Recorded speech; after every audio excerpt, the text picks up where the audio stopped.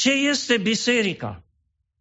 Să știți că am primit de-a lungul anilor și în România și în America, au fost oameni care au venit cu întrebarea asta: domnule sau pastore, sunt atâtea biserici, la care să mă duc? Care-i biserica? În sus există un singur răspuns: biserica biblică. După căderea comunismului, fiind la curte, și am predat religia acolo până când am avut pe cineva și-a terminat institutul acolo și-a predat religia la școală, și unul dintre preoții ortodoxi a vrut să mă provoace, pentru că te duceai după ore și scriai în jurnalul acolo ce lecții ai predat, ideile principale de la lecții. Și preotul ăsta spune: pentru România este o singură soluție, să se întoarcă la biserica mamă. Eu am ridicat ochii și am spus: domnul preot, care-i biserica aia? Imediat toți profesorii din sala profesorală și-au ridicat ochii să vedem. Și am spus: se știe. Și dădea să pună mâna pe clanță, uite să plece. Zic: nu pleci, rămâi aici. Care-i biserica mamă? Păi se știe. Zic: deci nu știi să răspunzi la întrebare, atunci îți răspund eu. Și am luat-o din Biblie. Nu vreau să pierd acum timpul cu asta, dar nu există răspuns la întrebare în afara Sfintelor Scripturi.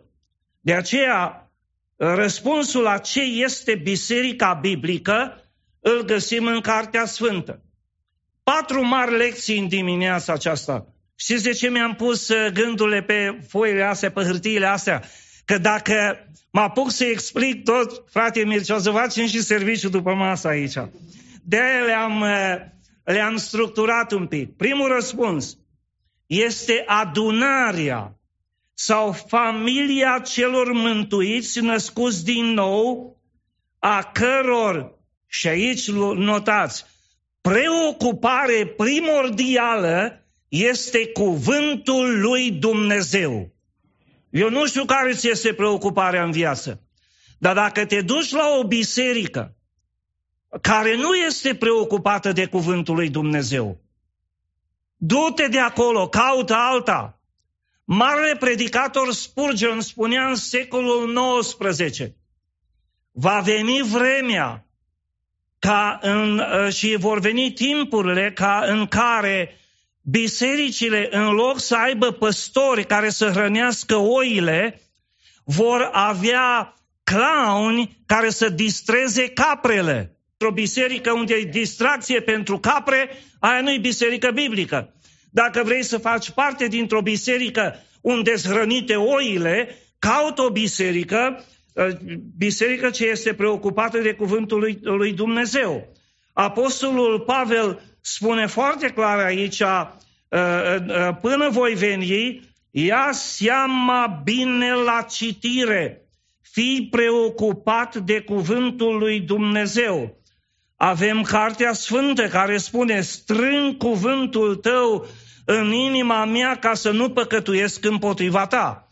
Într-o zi verificam canalul YouTube al bisericii și când te uiți pe canal îți pap alte linkuri și văd un link acolo: cele mai bune pasaje biblice cu care să te duci la culcare, cu care să adormi foarte repede. Și am spus: nenorocire! Cuvântul lui Dumnezeu nu-i melatonin sau diazepam românesc să-l folosești să te duci la culcare, să adormi mai repede cu el. Prorocul Ieremia spune, nu o să citesc textele în dimineața asta, că mă ajutați acolo și le puneți ca să salvăm timp. Prorocul Ieremia spune: cuvântul tău este ciocanul, ca un ciocan care sfărâmă stânca. Păi care-i stânca aia? Nu te apuci în carieră și spui că e cuvântul lui Dumnezeu să sfărâm stânci. Inima omului este nespus de înșelătoare, deznădăjduit de rea. E ca o stâncă atunci când vrei să-i predici cuvântul. Singurul lucru pe care îl folosește Duhul Sfânt să frângă o inimă, să zdrobească o inimă, să înmoaie o inimă, este cuvântul lui Dumnezeu, care nu este lipsit de putere și niciodată nu se întoarce fără rod la Dumnezeu. Amin? Cuvântul lui Dumnezeu este cel care a făcut preocuparea sau a fost preocuparea prorocilor din Vechiul Testament. Cuvântul lui Dumnezeu este important în relația membrilor bisericii între ei. Asta ar trebui să guverneze relațiile noastre între noi, nu interesele noastre personale, amin? Asta ar trebui să guverneze relațiile noastre cu Domnul și relațiile noastre cu cârmuirea bisericii și cu lucrarea din biserică, cuvântul lui Dumnezeu. Sunt 3 proroci în Vechiul Testament la care Dumnezeu le pune o întrebare, aceeași întrebare: ce vezi? Și toate 3 cazurile, toate 3 întrebările sunt în relație cu cuvântul lui Dumnezeu. Primul pe care vreau să-l menționez este prorocul Ieremia în capitolul 1, versetele 11 la 12. Ce vezi, Ieremio? Și Ieremia spune: văd un veghetor, un supraveghetor, unul care supraveghează. Și Domnul spune: așa-i, eu veghez ca acest cuvânt al meu, cuvântul meu, să fie împlinit. Dumnezeu este veghetorul asupra cuvântului său, să fie împlinit. Al doilea pe care vreau să-l menționez este Amos. Puțin traducerea în românește poate nu-ți dă exact, dar după explicație sper să înțelegem. În capitolul 7, versetele 7 la 8, Domnul era deasupra unui zid și ținea în mână o cumpănă. Cred că sunteți mulți contractori aici, construcții, așa-i? Constructori care faceți construcții, da? Un zid nu-l faci după cumpăna aia pe care o folosește farmacistul, așa-i? Zidul îl faci după ce? După firul cu aică. Firul cu plumb. De ce stă Dumnezeu deasupra zidului cu firul cu plumb în mână? Să vadă zidul ăla-i drept, ori inclinat. Stă sau se prăbușește? Și în versetul următor, Domnul întreabă pe Amos: ce vezi, Amos? Păi zice: văd pe cineva acolo cu o cumpănă în mână. Așa-i? Eu stau în mijlocul poporului. Nu mai vorbește de zid acum. În mijlocul poporului. De ce? Păi să-i verific pe fiecare. Stau drept după cuvântul lui Dumnezeu, ori umblă bătuți încolo și încoace tot felul de vânturi de învățătură. Că, Doamne, multă învățătură care-i neînvățătură astăzi. Stau de vorbă cu oamenii, vă rog să mă înțelegeți, sunt așa de amărât de multe ori. Și spun: mă, dar tu acolo asculți, măi. Tu cu așa ceva te hrănești, măi, omule. Andrew, Pew Research Institute, în urmă cu câțiva ani, a făcut un research și au cheltuit peste $1.000.000. Au făcut research în Europa și în America. Să vadă care e relația copiilor lui Dumnezeu cu cuvântul lui Dumnezeu. Înainte să aflu despre, și acum nu spun ca să mă laud, ăsta e adevărul, l-a spus și fratele Chiu la Chicago, înainte ca să aflu despre research-ul ăla, am spus: una din problemele bisericilor este că bisericile și cei mai mulți oameni, nu-i la New Life, în altă parte, sunt analfabeți biblici. Nu cunosc cuvântul lui Dumnezeu. Eu am explicat odată, nu vreau să intru acolo, despre vremea sfârșitului, de End Times Theology, cuiva dintr-un alt stat. Și mă întreabă: păi, Ghiță, dar cine s-o băgați în cap lucrurile astea? Zic: cuvântul lui Dumnezeu, Domnul, nu oamenii. Deci, dragii mei, Dumnezeu spune: eu stau cu firul cu plumb între oameni. Frații de la Curti au terminat biserica cu ani în urmă și fratele Nelu Ciupulică, prietenul meu bun, cel mai bun prieten român din Chicago, plecat la Domnul, a fost să predice și l-a întrebat cineva: ce face fratele Ghiță, el nu ne aduce un mesaj? Și Nelul i-a spus, că i-am spus înainte să plece: fratele Ghiță când vine cu firul cu plumb, dar nu pentru ziduri, că eu le-am spus, zidurile o să le terminați, depinde ce aveți între ziduri. Deci, dragii mei, Dumnezeu este interesat de firul cu plumb. Știți care este corespondentul nou testamental al firului cu plumb? Întoarceți, vă rog, la 2 Timotei, capitolul 1, versetul 13. Și apostolul Pavel îi scria lui Timotei: dreptarul învățăturilor sănătoase pe care le-ai auzit de la mine, ține-l cu credința și dragostea care este în Hristos Iisus. Deci, dragii mei, firul cu plumb în Noul Testament e dreptarul. Și aici iară intrăm în construcții. Dacă vrei să vezi, pui acolo levelul și dreptarul e un level mai lung. Și după aia vezi verticalitatea. Și preocuparea primordială a copiilor lui Dumnezeu ar trebui să fie cuvântul lui Dumnezeu.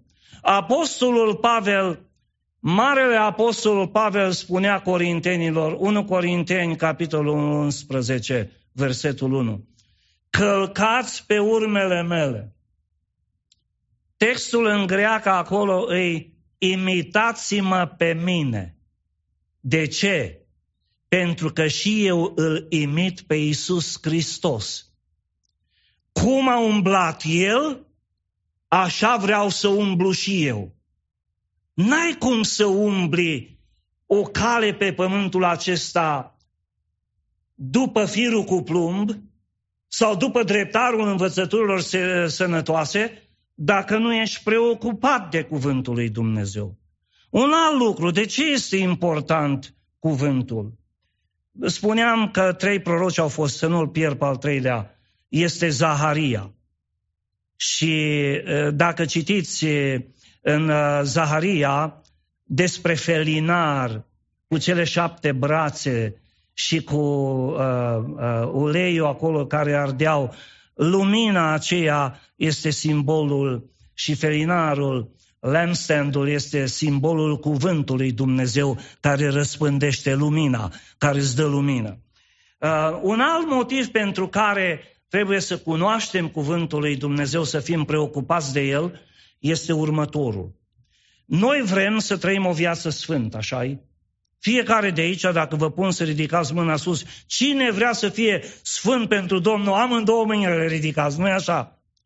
Deci atunci, singurul lucru pe care Duhul Sfânt îl folosește pentru ca să producă sfințire în viața unui om este cuvântul lui Dumnezeu.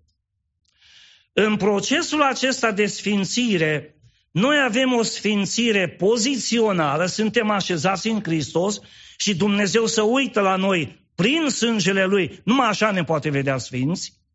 Voi ați fost așezați în Hristos. A doua este sfințirea progresivă. De-aia unii aduc roadă 100, alții aduc 60, alții aduc 30. Depinde de lucrarea cuvântului lui Dumnezeu în ei. Dar Duhul Sfânt este Cel care folosește un singur element, dacă vreți, sau o singură metodă, sau un singur lucru. Este cuvântul lui Dumnezeu, care este viu și lucrător, care e o sabie cu 2 tăișuri. Este singurul lucru pe care îl folosește cuvântul lui Dumnezeu. De aceea, Domnul Iisus Hristos, în rugăciunea aceea din Ioan 17, pe care mulți o numesc rugăciunea Marelui Preot, a spus, Ioan 17:17, sfințește-i prin adevărul tău. Cuvântul tău este adevărul. N-aștepta să vină nu știu cine să se roage pentru tine, să-și pună mâinile pentru tine, dintr-o dată devii sfânt. Astea nu sunt lucruri biblice.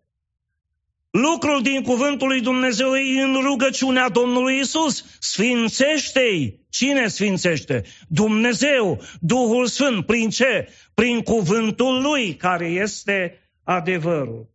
Este singurul lucru pe care Duhul Sfânt îl folosește. A doua lecție. Deci, prima lecție, preocupare primordială în citirea cuvântului și studierea și memorarea cuvântului. Nu știu dacă aveți, sper că aveți plan de citire zilnică. Nu știu cât de urmați, nu știu cât timp petreceți acolo sau cât timp butonați. Dar Dumnezeu vede totul.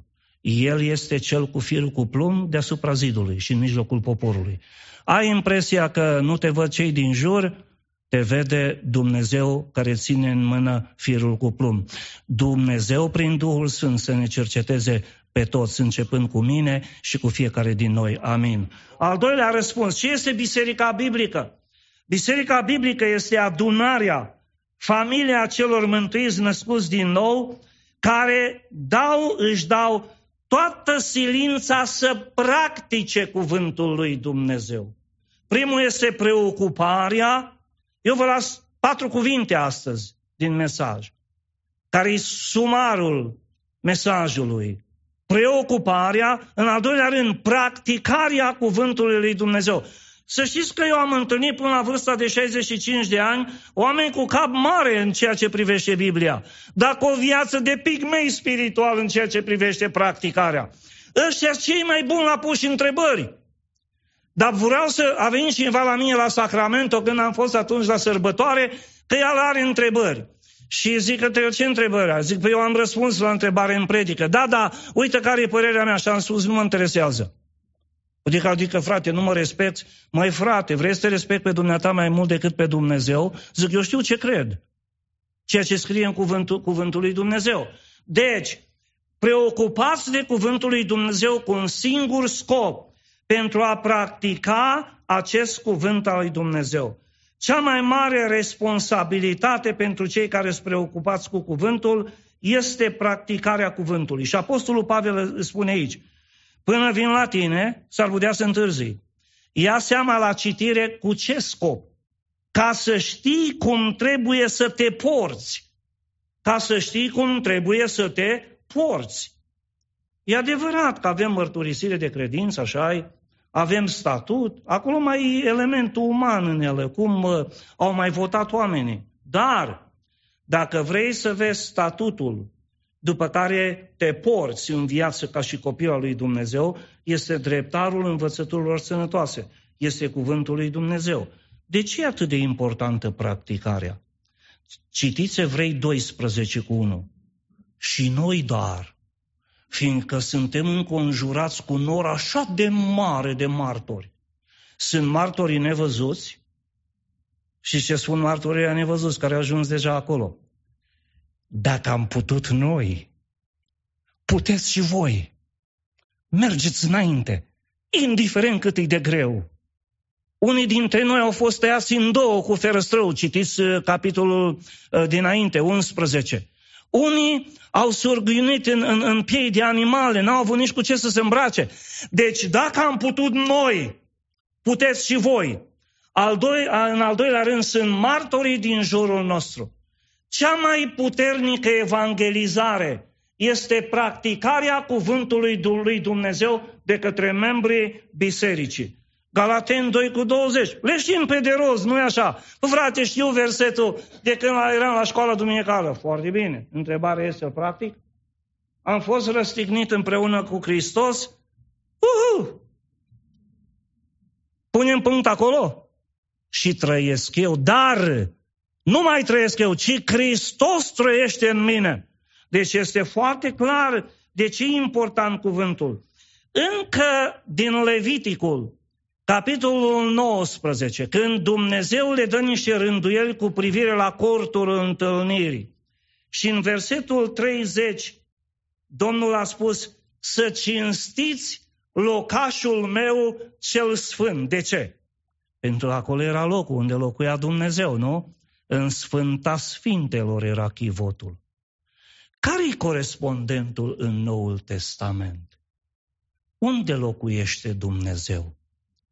1 Corinteni, capitolul 6, versetele 19 și 20. Nu știți că voi sunteți templul Duhului Sfânt? Locașul unde locuiește Dumnezeu. cinstiți, sfințiți pe Dumnezeu în trupul vostru, care nu e a vostru, pentru că voi ați fost cumpărați cu un preț. Prețul răscumpărării noastre. Deci, practicarea cuvântului lui Dumnezeu atât de necesară, și dacă vreți o corespondență a textului din Leviticul, capitolul 19, versetul 30, este 1 Petru, capitolul 3, versetul 15. Sfințiți în inimile voastre, locașul lui Dumnezeu, nu? Sfințiți în inimile voastre pe Hristos ca Domn. În urmă cu câțiva ani, înainte să vin în America să lucrez, să fiu păstor aici, am fost la o conferință la Haus Edelweiss în Austria. Și mi-a plăcut, nu o să uit niciodată, explicația unui frate dintre cei care au fost speakeri acolo, vorbitori, la versetul din Efeseni, capitolul 3, versetul 10. Poate că acela ar trebui să-l citesc. Efeseni, capitolul 3 și versetul 10.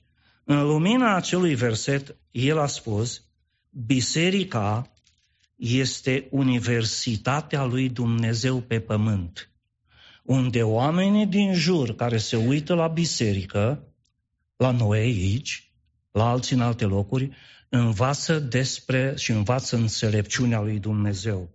Efeseni, capitolul 3 și versetul 10. Pentru ca domniile și stăpânirile din locurile cerești să cunoască azi, prin biserică, înțelepciunea nespus de felurită a lui Dumnezeu. Biserica, universitatea lui Dumnezeu, dacă noi nu trăim la înălțimea cuvântului, cum să-L vadă oamenii din jur pe Dumnezeu? În primul rând să-L vadă trăind în noi. Mi-a plăcut ce am văzut într-o clasă de școală duminicală la biserica din Castro Valley, unde sunt eu, Foothill Baptist Church. Și sora a pus acolo un tablouaș mic pe care scria în engleză. Eu spun în românește. Creștinule, să știi că tu ești o predică vie, încălțată. Încălțați cu râvna Evangheliei păcii, da? Tu ești o predică vie care umbli. De aceea e importantă practicarea cuvântului lui Dumnezeu. Să știi cum să te porți. Și hai să zăbovim aici câteva momente. Să știi cum să te porți. A te purta înseamnă a trăi, adică să știi cum să trăiești.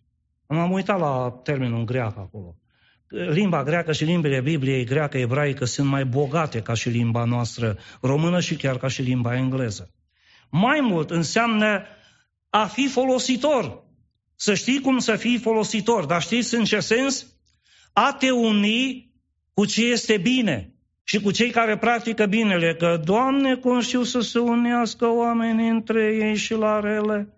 Chiar la Biserica Domnului, așa-i? Păi mai ești prieten cu mine sau cu cine?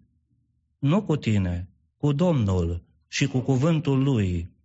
A trăi, a fi folositor și al treilea înțeles al cuvântului să știi cum să te porți este să știi cum să urci când ai de urcat și să știi cum să abordezi coborâșurile, cum ai de coborât. Când ești pe culmi, mulțumește-i lui Dumnezeu. Când cobori în vale umbrei morții, fii cu el, cu cel care l-a însoțit și pe David în vale umbrei morții și mă însoțește și pe mine. Asta înseamnă și pe tine, să știi cum să te porți, să știi cum să trăiești, cum să fii folositor, cum să te urci sau să cobori. În toate circumstanțele vieții. Al treilea răspuns la întrebare. Ce este Biserica Biblică? Este adunarea, familia celor mântuiți, născuți din nou, care sunt pasionați să proclame cuvântul lui Dumnezeu. Dar vedeți, proclamarea vine după ce ești preocupat, după ce practici, atunci proclam cuvântul lui Dumnezeu. Și proclamarea nu numai pentru fratele Mircea și ceilalți frați, fratele Sami și alții care sunt lucrători aici. Proclamarea este pentru fiecare copil al lui Dumnezeu. Nu uita, creștinule, ești o predică umblătoare, vie, care umblă. Deci, motoul bisericii pe care o slujesc este bazat pe Filipeni 3:10. Să-L cunosc pe Hristos și să-L fac de cunoscut. To know Him and to make Him known. Să-L cunosc pe Hristos și să-L fac cunoscut. Și vedeți progresia aici. Preocupați cu cunoașterea cuvântului, practicarea cuvântului și apoi proclamarea cuvântului. Nu uita, deci, că ești o predică vie care umblă. Biserica Familia lui Dumnezeu o numește Apostolul Pavel aici, să știi cum să te porți în Casa lui Dumnezeu. Apoi să fie foarte clar, cum știm toți, nu dacă vă întreb așa, măi frate Ghiță, până nu mai e biserica, zidurile, atunci să fie odată clar, once for all, odată pentru totdeauna. În greacă acolo este curios oikos, care tradus în românește înseamnă Casa Domnului. Noi foloseam și așa foloseau bătrânii noștri de pe vremuri. Unde te duci, frate? La Casa Domnului. Dar Casa Domnului suntem noi. Aduceți-vă aminte de textul din Evrei, unde Moise a fost pus peste casă și apoi vorbește despre Domnul Iisus cel mai mare decât Moise și pus peste casa lui Dumnezeu, care sunt copiii lui Dumnezeu, cei răscumpărați. Deci Casa lui Dumnezeu, biserica este o clădire spirituală. Și dacă vreți, mergem la Efeseni, capitolul 2, versetele 19 la 22, fiecare clădește acolo, într-un templu spiritual. Băgați de seamă cum clădim. De ce? Urmează 1 Corinteni, capitolul 3, versetele 12 la 15. Primul lucru după răpirea bisericii este prezentarea înaintea scaunului de judecată a lui Hristos. Pentru biserică numai. Să dăm socoteală după răul sau binele pe care l-am fi făcut când trăiam în trup. 2 Corinteni 5:10. Și trece lucrarea fiecăruia, frate și soră, și a mea și a ta. Proba focului. Pentru unii, spune cuvântul, rămâne cenușă. Dacă aici au clădit paie, fân, lemne, cenușă. Mântuirea lor ca prin foc. De ce? Nu că o trecut prin necazul cel mare, focul, e altceva. Nu intrăm acolo. Ci pentru că proba focului este aceea ce am trăit cât am fost creștini pe pământ. Mântuirea rămâne, că ai ajuns acolo, după ce ești ajuns acolo la răpire, înaintea scaunului de judecată al lui Hristos, nu te mai aruncă nimeni de acolo pe pământ. Tu ești răpit într-un trup nou, glorios, dar vorba unui plutonier ajutant de când am fost în armată, pentru mine nimic, când veneam din permisie. Ce să-ți aduc, Domnule, pentru tine? Pentru mine nimic. Cei care au clădit aur, argint, pietre prețioase, vor fi răsplătiți, dar ceilalți își vor pierde răsplata. Deci, în anii 70 spre 80, eram student la Politehnică la București și atunci au venit în România prima dată navigatorii, cu cursurile acelea subterane. Și am fost și eu într-un grob. Nu s-a anunțat în biserică de amvon nimic. Nu o să uit niciodată prima lecție. Hristos, mesajul nostru, bazat pe 2 Corinteni 5:17, care este motorul bisericii New Life. De ce să fiu preocupat cu cuvântul? De ce să fiu preocupat cu trăirea cuvântului? Pentru ca să-L proclam pe Hristos prin viața mea. Hristos să fie mesajul meu. Și acum în încheiere. De ce toate acestea? Preocupat cu cuvântul, practicarea cuvântului, proclamarea cuvântului. De ce? Pentru că această biserică are un proprietar. Nu știu cum aveți Didu pentru proprietate, pentru len, cine-i trecut, 1, 2, toată biserica, dar nu aia sunt proprietarii. Primesc câteodată acolo la cutia poștală scrisoare: dragă biserică a comunității noastre. Imediat o rup și zic: biserica nu e a comunității, este Biserica Dumnezeului celui viu, Stâlpul și Temelia adevărului. De ce toate acestea? Pentru că biserica are proprietar. Proprietarul bisericii este Hristos Domnul. Preocupați de cuvânt, practicând cuvântul, proclamând cuvântul, pentru că biserica are un proprietar. Biserica, casa lui Dumnezeu, deci casa Domnului, cum spuneam că spune în greacă, și este Biserica Dumnezeului celui viu. Să știți că dacă studiați epistolele Apostolului Pavel, Apostolul Pavel folosește de cele mai multe ori Dumnezeul cel viu. Și uitați-vă la Evrei 12, unde Dumnezeu face diferență între Israel și biserică.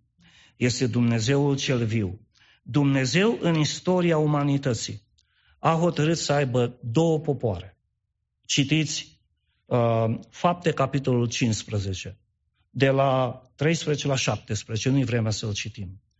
Dumnezeu, după ce se întoarce Saul și Barnaba, după ce se întorc și văd că neamurile au primit Evanghelia, Petru vorbește și să scoală Iacov să soluționeze.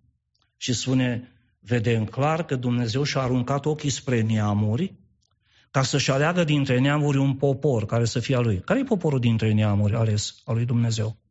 Biserica. După aceea, citiți mai departe, este un citat din cartea Zaharia, după aceea, spune cuvântul Zaharia 14, se va întoarce, se ridice din ruină cortul lui David.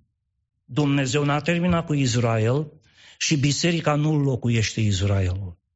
Israelul este numit în Biblie poporul meu, prin care Dumnezeu a vrut să-l folosească să fie cel care răspândește lumina și duce lumina la neamuri, da? Dumnezeu va lucra cu ei și va mântui rămășița la sfârșit. Dar până atunci, în epoca bisericii, Dumnezeu are un popor dintre neamuri și este biserica cu care Dumnezeu lucrează. Stâlpul și temelia adevărului. Stâlpul ce face? Susține. Fiecare, să știți, așa va fi susținut adevărul la New Life, după cum veți susține fiecare adevărul cărții sfinte. Secretul să fie temelia adevărului. Orice este zidit, orice este spus. Eu am primit întrebări și am spus, nu răspund dacă n-am cuvânt al lui Dumnezeu ca să fie temelie. Păi mă interesează opinia ta. Și am spus, n-am nicio opinie. Și am spus, dar n-ai creier, nu gândești? Zic, da, dar în lumina cuvântului. Dacă am cuvânt, răspund. Domnul Dumnezeu să vă binecuvinteze.